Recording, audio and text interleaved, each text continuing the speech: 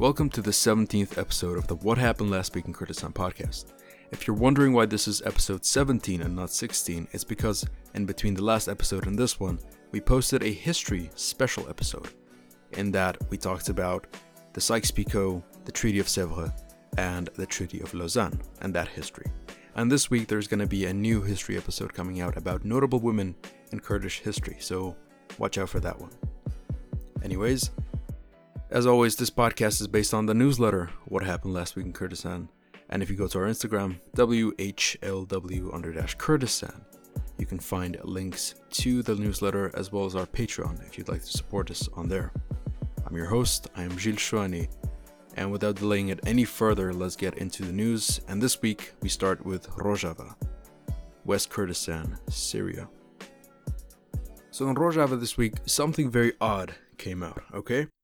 And it came out from Bashar al-Assad, which is even weirder. And here's what he said, okay? I'm very confused by this whole situation. Right now is a time when unity is key. You need dialogue to bring people in. And what does Bashar al-Assad do? He's dividing Syria. He's dividing Syria even more than is already divided. In a statement, he said that Kurds weren't native to Syria, which is a false allegation. It is a false statement. And very quickly, that statement was denounced by the Kurds in Rojava. And the fact is, the Kurds are native to the region. They were native to the region before the Sykes-Picot Agreement. And after that, he said a few other weird things, okay? First, he said, that the Kurds should not ally themselves with the Kurds or the Turks, which I don't know if he's watching the news about his own country, but the Kurds are not allied with the Turks. What? After that, he said that the Kurds aren't doing anything against the Turkish occupation and called them neutral. Really? Really? So the war in Afrin, the ethnic cleansing in October, and the continued fight against the Turkish-backed jihadi forces. That is not enough. That is being neutral. Okay, I really don't know what Putin is feeding him, but this guy is hallucinating. And this is very odd. But anyways, see, right now is a time for dialogue. It's a time to bring people together because finally Syria might have a chance of regaining its territorial sovereignty, with Russian help, but you get what I mean. It seems like a time when the Turkish-backed jihadi forces are not doing that well. The Kurds and the regime sort of have control over much of the land. And Assad says this. I don't know if this is just his internal racism or a political move, but if it is a political move, I don't see how this is doing anything. Is he signaling to Turkey to come attack the Kurds and that the regime is not going to do anything to defend them? They've never done anything, but you know what I mean. So this is just weird. I don't understand this. But I'm going to move on now. That is all the news from Rojava. Next up, we're going to move on to Bashur, South Kurdistan, Iraq. So for Bashur this week, we have more news about the coronavirus. And, we understand that people may be sick of hearing about the coronavirus, no pun intended. But it is news, and it is important to understand the good and the bad in terms of dealing with this pandemic, So we're going to take our readers and our listeners on a journey through Kurdistan without the risk of catching anything. So here we go. So, how did the coronavirus first come about in Kurdistan? Well, it was around a month ago where Iran reported cases of the virus, and rather than quarantining locations and individuals, the clerics there, the Islamic radical clerics in that country, in Iran, they sent out fatwas, and they encouraged people to not be deterred and to not be scared of the virus and to continue their pilgrimages toward Qum. And we talked about this last week, if you can remember. So it wasn't too long that several cases were announced in Iran, and eventually it spread to the Kurdish regions of Iran. So in Qisna and Kermanshah, which is in Rojhelat, it is under the occupation of the Iranian regime. And it was when those cases were announced that the coronavirus had officially arrived in Kurdistan. And around the same time, a Shia Turkmen family of 4 who were from Kirkuk, they had returned from Iran. So they were on the pilgrimage and they were returning from Iran to Kurdistan, to Kirkuk, and they tested positive for the virus. And that's how it sort of spread into Bashur. Shortly after that, a family of 3 who had just returned from Iran also tested positive in the Kurdish-governed city of Slemani. That's also in Bashur. And a few days later, the first case was announced where the individual had died. And so far, this is the only case where the person infected with the virus has died. The person who died was a mullah who had multiple health problems, and he had these health problems before catching the virus, and the symptoms of the virus kind of started showing up. He eventually died. May he rest in peace. But the doctors say that yes, he had the virus at the time of his death, but it wasn't because of the virus that he died. It was actually due to heart failure. And just days after that, many more cases were announced in Erbil, Hawler, and Slemani. And all of the cases in Hawler and Erbil were people who had returned from Iran, and the cases in Slemani were people who had contact with the mullah and another person who had contact with the mullah. So it was like the person had contact with the mullah and he had spread it to other individuals. So why did we go through all of this? Why did we just summarize everything that has happened? Well, I said it last week and I want to say it again this week. We want to show that despite the region's geopolitical nature, Kurdistan has managed to stay ahead. While the virus is spreading like wildfire in Iran, really without any means to control it, Kurdistan has done a great job. And it's not just us who are saying it, it's also the World Health Organization of the UN. Now, before I continue with the coverage of the coronavirus in Kurdistan, I just want to say one thing. Please don't panic. Yes, it is a relatively more dangerous virus than other ones, but it is not that deadly. So, do follow the guidelines for hygiene, and be careful of what kind of places you go to, and keep your loved ones safe, and you'll be okay. Now, for our listeners who speak Kurdish, you can go to the Kurdish Academics and Professionals page on Instagram. It's their handle is KEAP_KEMSA. So KEAP_KEMSA. And on there, Dr. Banu Abdurrahman does a great job of explaining the coronavirus, how dangerous it is, and how to understand it better. But yeah, now I'm going to continue the news about the coronavirus in Kurdistan.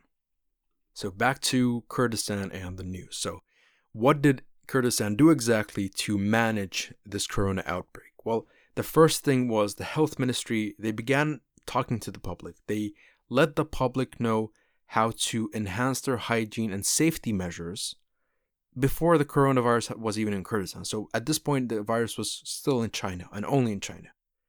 And after reports of international cases, the region began taking further measures, and they, basically stacked up equipments and prepared professionals to deal with the situation. And it wasn't long before the first cases were announced in Iran and Iraq. And the region, the Kurdistan region, after that, they immediately stopped all non-trade access to and from Iran. So any other entries or access points that was not essential and not related to trading was stopped. And at the same time, they took in anyone who was returning from Iran and quarantined them just to be safe. And soon after that, they took even more precautionary measures on all borders and airports, with everyone entering having to receive a check. And lastly, they completed the building of new hospitals specifically for corona just 10 days after announcing their plans to do so. This is very impressive, right? Again, this is filling me with pride. I am happy the Kurdish regional government is doing such a good job regarding the coronavirus, and I hope they keep up this good job.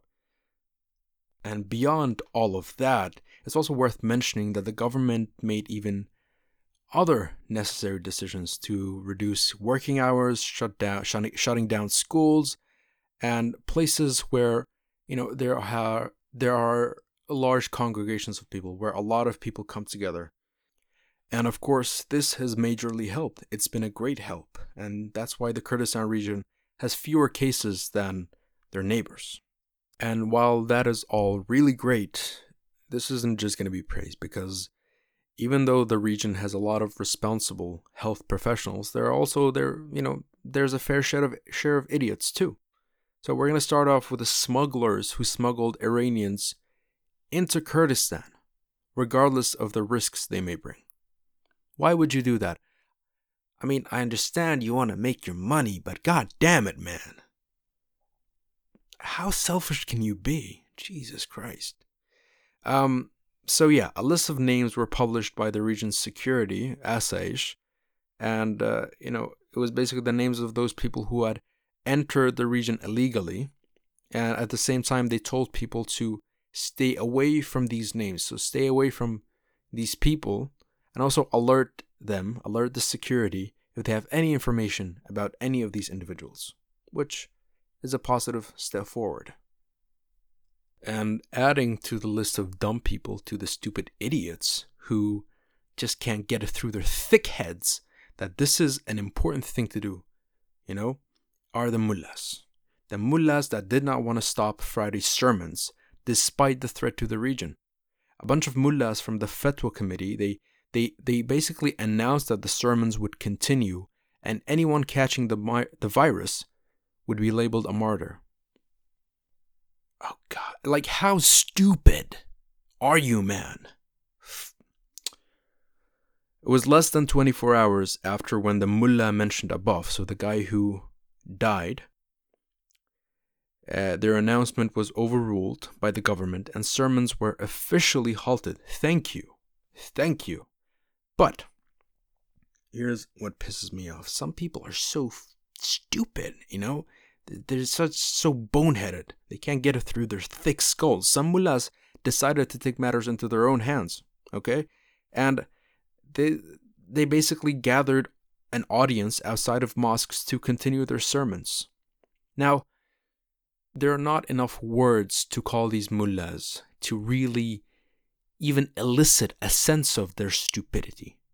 It is so stupid. You're putting people's lives in danger. You have no regard, no respect, and no consideration for the people, for the doctors, for the health officials working 15 to 16-hour shifts every day to help combat this pandemic. And they have to act like this is some religious or political law. It isn't. It's considering our health. It's trying to protect people from a virus which is potentially more dangerous than what we've had before. Again, I say that while keeping in mind that, yes, it is more dangerous, but please don't panic. I know this is kind of sounding like an oxymoron, but it is comparatively more dangerous, but also comparatively, it's not that deadly. So don't panic, but keep yourself safe. That's what I'm trying to say. Anyways, that is the news about the coronavirus. Next week, we will talk about this again and we'll provide the latest news. Let's hope for more positivity and less stupid things like smugglers and mullahs. So we're going to move on now to another story about Bashur. And it's about how the Kurds seem to be weak in Baghdad.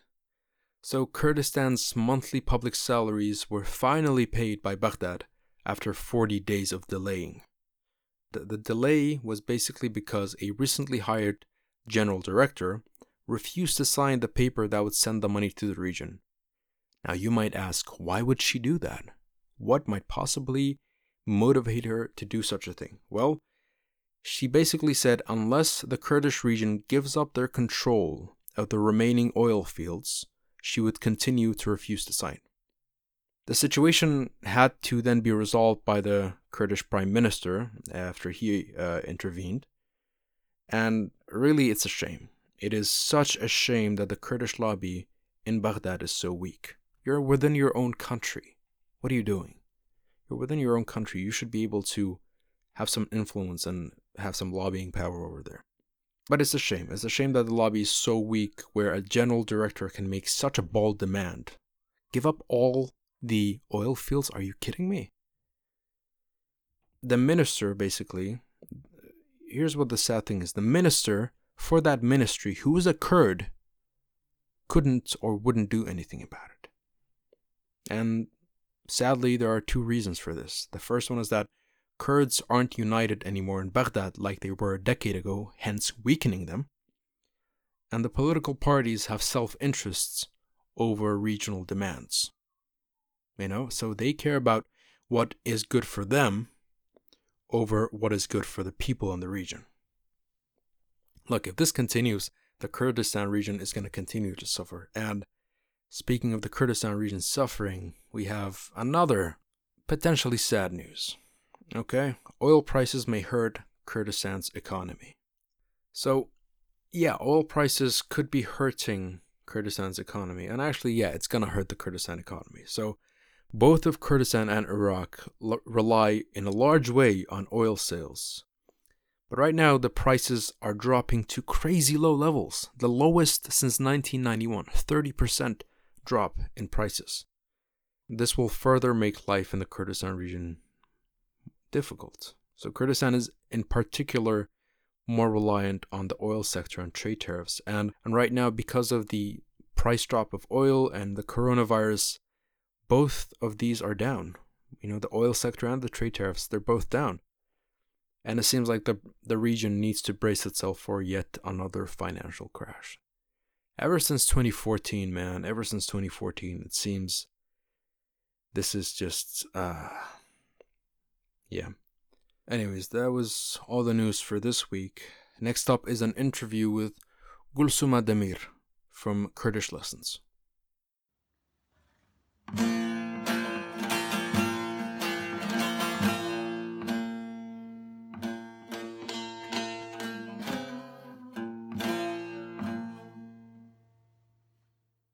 With us on the podcast this week is Gulê Demir. Gulê, welcome to the podcast.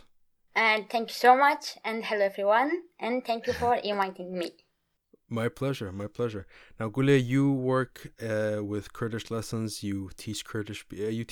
Kurdish to people. You want to tell us a little bit something about Kurdish Lessons? Sure. Kurdish Lessons is a social platform, and we aim to teach Kurdish language for foreign people. And these accounts, we have many accounts for social platforms like Instagram, Twitter, YouTube, and Facebook, and Discord. And I want to teach Kurdish in English because I want to teach everyone, from all around the world. That's why it's in English. And yes, I think now that's all. So how did you start Kurdish Lessons? What was the reason behind it? So when I was a student in Istanbul, I was studying linguistics, and in the meantime, I was studying Kurdish language in an institute. It's called Enstitüya Kurdi. But it was my last year, and I wanted to improve my English and teach Kurdish, because when you saw that all people around you, they just speak Kurdish in their houses, it was like language of home, not language of life, really. And you see the language will die, and you want to do something, but you have to improve your language skills or something else as well. And I decided to teach Kurdish with English because I thought it will be helpful for me. It will improve my English and my Kurdish as well. So I opened an account. At the beginning, it was called I Am Learning Kurdish. It was just on Instagram and Facebook.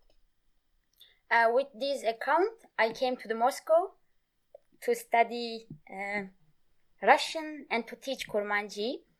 And here I started to teach Kurmanji, and I give online lessons. I started to give online lessons.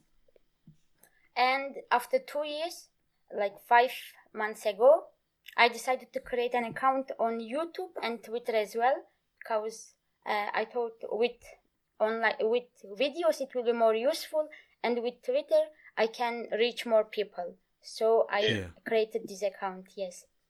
So essentially, it was just because first you wanted to improve your own Kurdish, and also English. other people, and your English as well, of course. And you saw that not a lot of Kurds spoke Kurdish outside the home. I love that. I really love that. Yes, so because we have to do something for our language. Yeah, we have such a rich language. We have such a beautiful language and so many dialects of it. And you're right, in Turkey, in Bakur, and also in the diaspora in Europe and America, Kurdish isn't really spoken that much because of certain social or cultural or whatever other obstacles there are. Now, right now, Kurdish Lessons is only offering lessons in Kurmanji. Yes, for now, yes. Do you have any plans to roll out a course for Sorani as well? My native dialect is Kurmanji. That's why I started with Kurmanji. But I don't know anything about Sorani. Even I cannot read. It's my shame, because I have to learn Sorani or Zazaki. But for example, in Bakur or in like Turkey part and in Kurdistan Bakur, we have around 20 million Kurd. I mean, they say 20.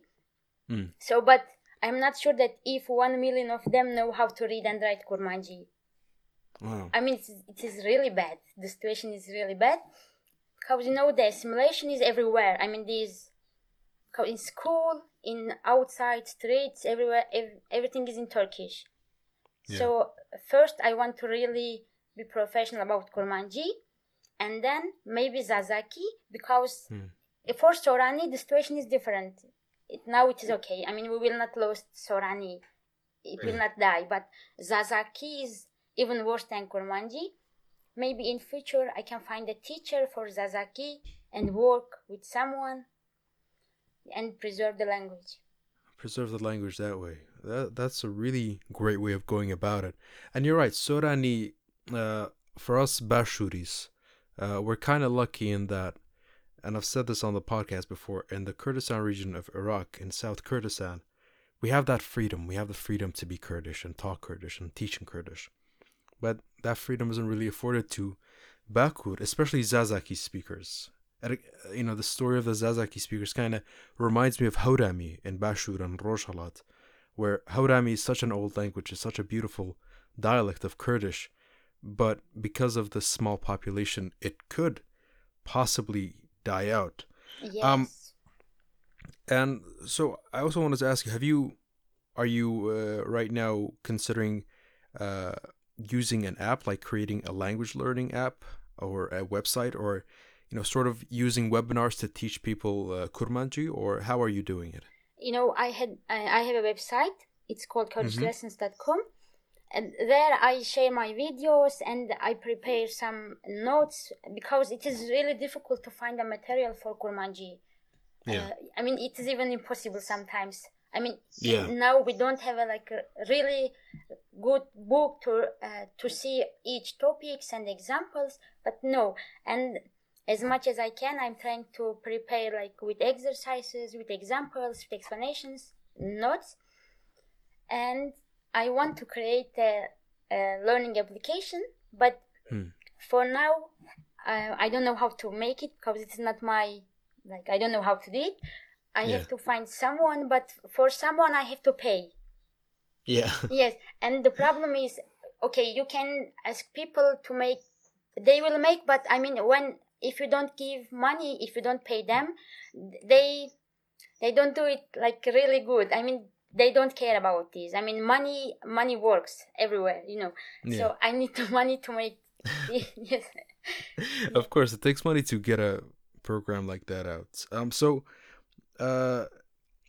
Are there enough students right now that Kurdish Lessons is making enough money to push itself forward, or would you want to have an investor come in and help Kurdish Lessons develop further?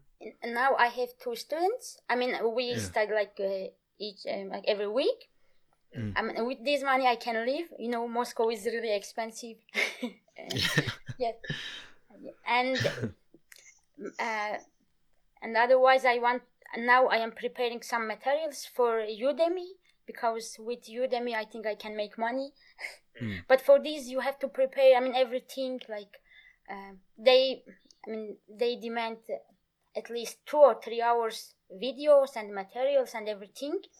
Wow. Yes, it is a bit difficult. I mean, from outside it looks quite easy, but when you start, it is it takes time, it takes like effort, everything. Takes a lot of research. Yes, and it should be, I mean, you are the first one, and you will be an example, and you have to make it properly, I mean, everything. And for Kurmanji, because it's a spoken language, and I mean, even sometimes one word, it has many varieties, and you have to choose the most common one, and it's a problem. People say we don't say this way, it is wrong, it is complicated. Yeah, and like a further issue is the fact that we don't really have a standard Kurdish. You know, every region have their own dialect. Like that's got to be a really that's got to be a headache for you, right? Yes, at the beginning it was really difficult. For example, I'm sharing something, I'm trying to find the most common one according to dictionaries, books, but sometimes I had just like 100 comments for one word, and I have to answer, I have to make explanations. It was really difficult, but now people know what I do, what I'm going to do. That's why it is easier now. But at the beginning it was just awful. Yeah.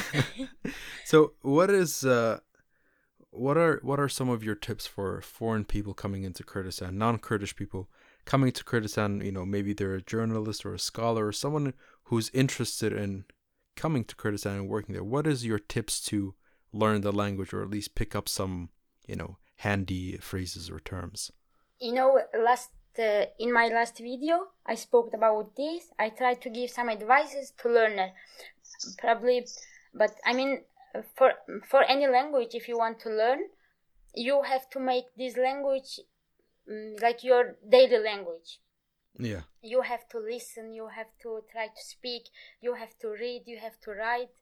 But for Kurmanji it is difficult because there is no good stories, for example, like books, or I mean, even you can listen news, but they are difficult for beginners. I mean, it is. So if they want to learn, I mean, for all people, I always say they can just send me message, and I can send them books. I have some materials to share, and I am ready to help. But they have to spend time with Kurmanji. I mean, for speaking, writing, reading.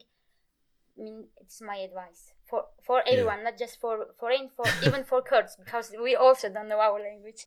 Yeah, that's true. I mean, you mentioned earlier that, you know, you kind of jokingly said it was kind of shame. You were kind of ashamed that you don't know any Zazaki or Sorani, but really, if you go to Bashur and speak Kurmanji, everyone's just gonna look at you with these wide eyes, like they will not understand anything. No, but for me, when I first started to learn Kurmanji, I was lucky because my sister speaks fluently, because one of her best friends is Kurmanji, and she couldn't speak Sorani, the friend, and my sister had to learn Kurmanji so that they could communicate better that way. So I had her to help me, and you're right, like you really need a lot of practice. So outside of Kurdish lessons, are there other sources people can learn from? You know, in Turkish we have some channels. If they know Turkish, maybe they can follow on YouTube. If they just write Kurmanji, Kurdi, they will find. And otherwise, I don't know who, but a guy uploaded all sentences of a Kurdish book to memorize. They can just go to memorize and write Kurmanji or Kurdish beginners. They will find a source to study. And they can check my website because I have several notes for beginners. And we have if they write Kurmanji, they will find many things. But for beginning, the language will look really difficult, but it is normal for all languages. Yeah. Yes, the main thing is to decide to learn. It is the point. Yeah, exactly. If you kind of start that journey and you keep at it, eventually it's going to get easier. Yes. So what was your own process of improving your Kurmanji? So, when I was young, as a girl, I was born in Mardin, but because of the war between PKK and the Turkish army, we had to move Istanbul. We moved Istanbul, and I started to study Turkish. But at the beginning, for example, I don't remember anything about my first and second year from my school because I didn't know Turkish. I have no any memories from this time. Yes. Then at home we were speaking Kurmanji and school in Turkish, but by the time, because of reading books and life, my Turkish became my first language. And I said, no, we are Kurds, we have to, yes, I can speak, it is fine, but I have to be able to read articles, news, and books. And I am really lucky. I had a boyfriend, and his Kurdish was great. Yes. That's a great way. Yes. And I improved my Kurmanji, but at the same time I went to institute to make it perfect because, yes, he helped me a lot, but I had to study by myself as well. And for example, I write stories. I sent them to magazines, or I don't know. I had a blog, still I have, and I wrote many things. But it was, if you go and read them 5-6 years ago, they are full of mistakes, and they can go and it is. I can even give a link. But they will see it was very bad at the beginning, writing. But by the time I didn't fed up. I always write. And now it's quite fine. I can read articles, I can write article. It's enough.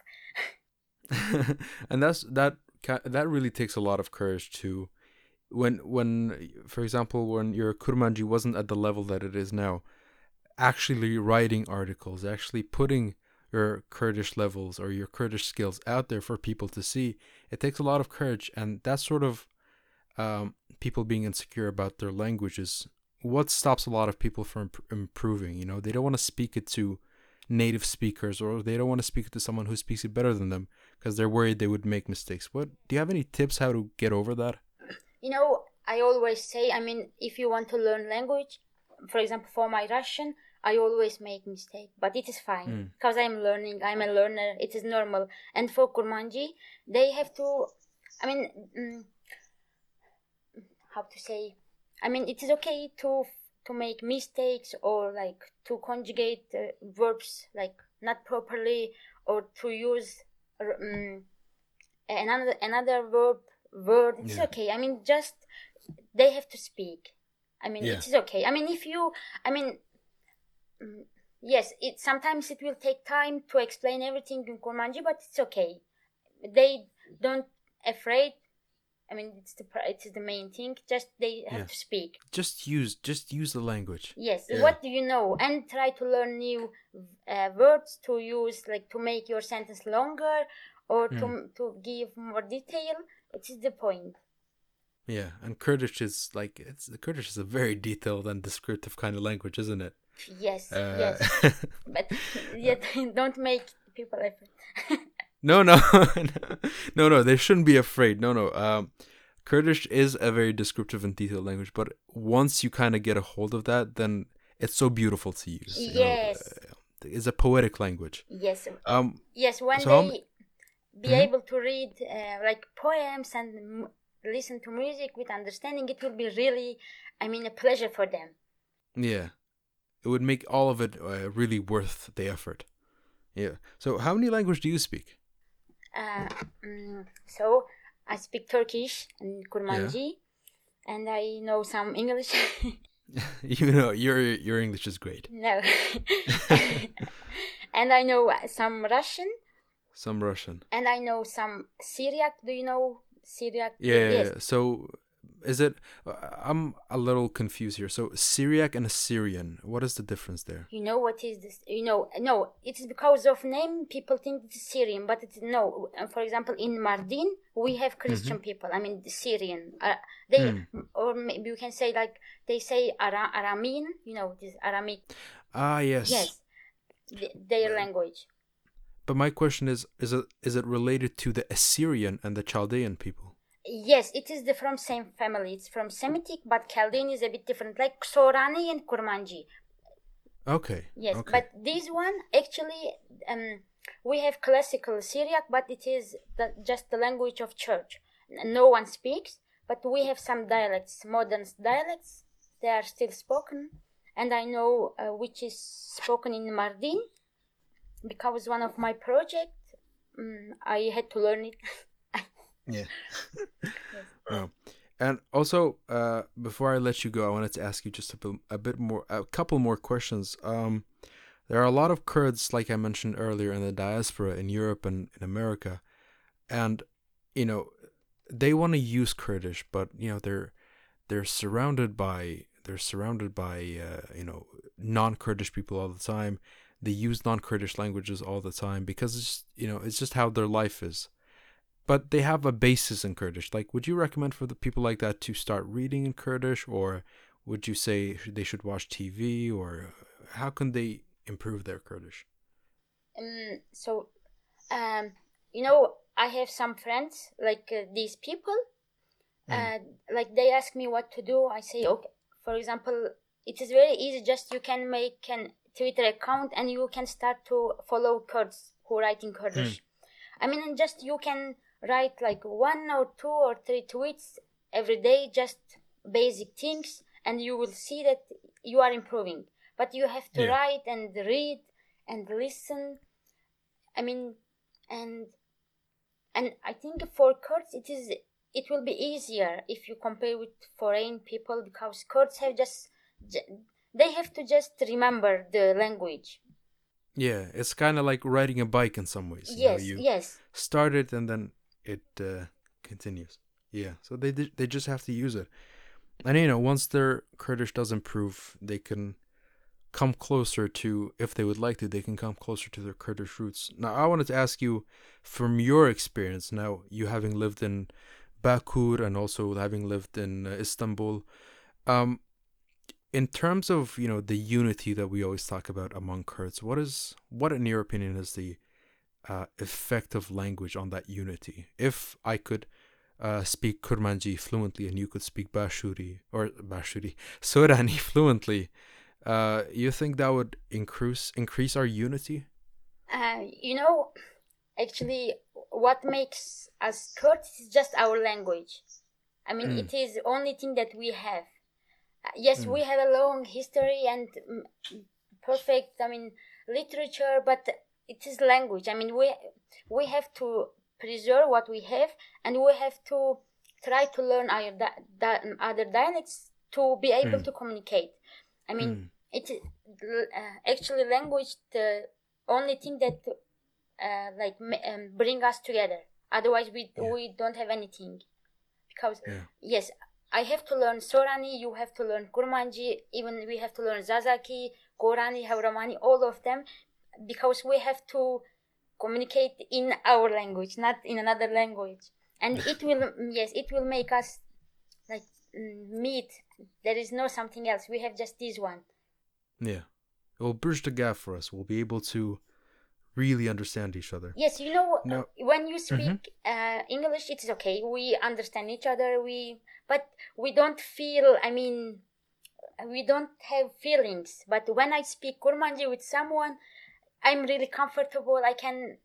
I'm comfortable. It is the main thing when I speak Kurmanji with my friends, my family. It's important. It's it's the mother's tongue. It has a special feeling for us. Yes. Now, Gulê, if people want to learn Kurdish and they want you to help them, how can they get the Kurdish lessons, and how can they reserve their classes or their lessons? So it is very easy. We are everywhere. So, my main page is on Twitter because it is very, I try to share everything every day. They can come to Twitter. It's called Kurdish Lessons. And on Instagram, it's also Kurdish Lessons. I have a website. It is also Kurdish Lessons. On Facebook, it's Kurdish Lessons. Yes, KurdishLessons.com. Yes. And I have a Discord account, and there I offer people free courses. We meet not every day, but 3 times a week with people, and we study language. If they don't have money, just they can come and join us, and I'm trying to help them as much as I can. They ask me questions. There are many people there, many Kurds. They help the other people. And we have students from all of the world. One of them from Italy, from US, from, I don't know, Portuguese. We're everywhere. It is, just they have to come and ask for help. It is the main thing. It's the main thing. You're absolutely right. Thank you so much for coming on the podcast, Gulê, and thank you for the work you're doing, teaching people Kurdish and, like you say, preserving the Kurdish language. I really thank you too. I was really excited, and it was really difficult for me to speak. It is more difficult than teach Kurmanji. Well, you did a fantastic job, and it was such a pleasure talking to you. Thank you once again. Thank you so much, and have a good day, and thank you, everyone.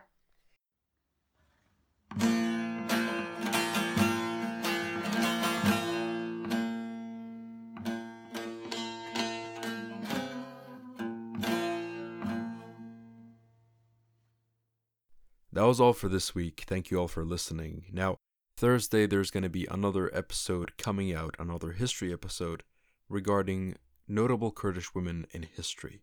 And you can go to our Instagram, WHLW_Kurdistan, to make sure you're up to date with what we're posting and what we're publishing. On there, you'll also find links to the newsletter as well as our Patreon. And as we are a fully independent newsletter and podcast, any kind of aid is highly appreciated.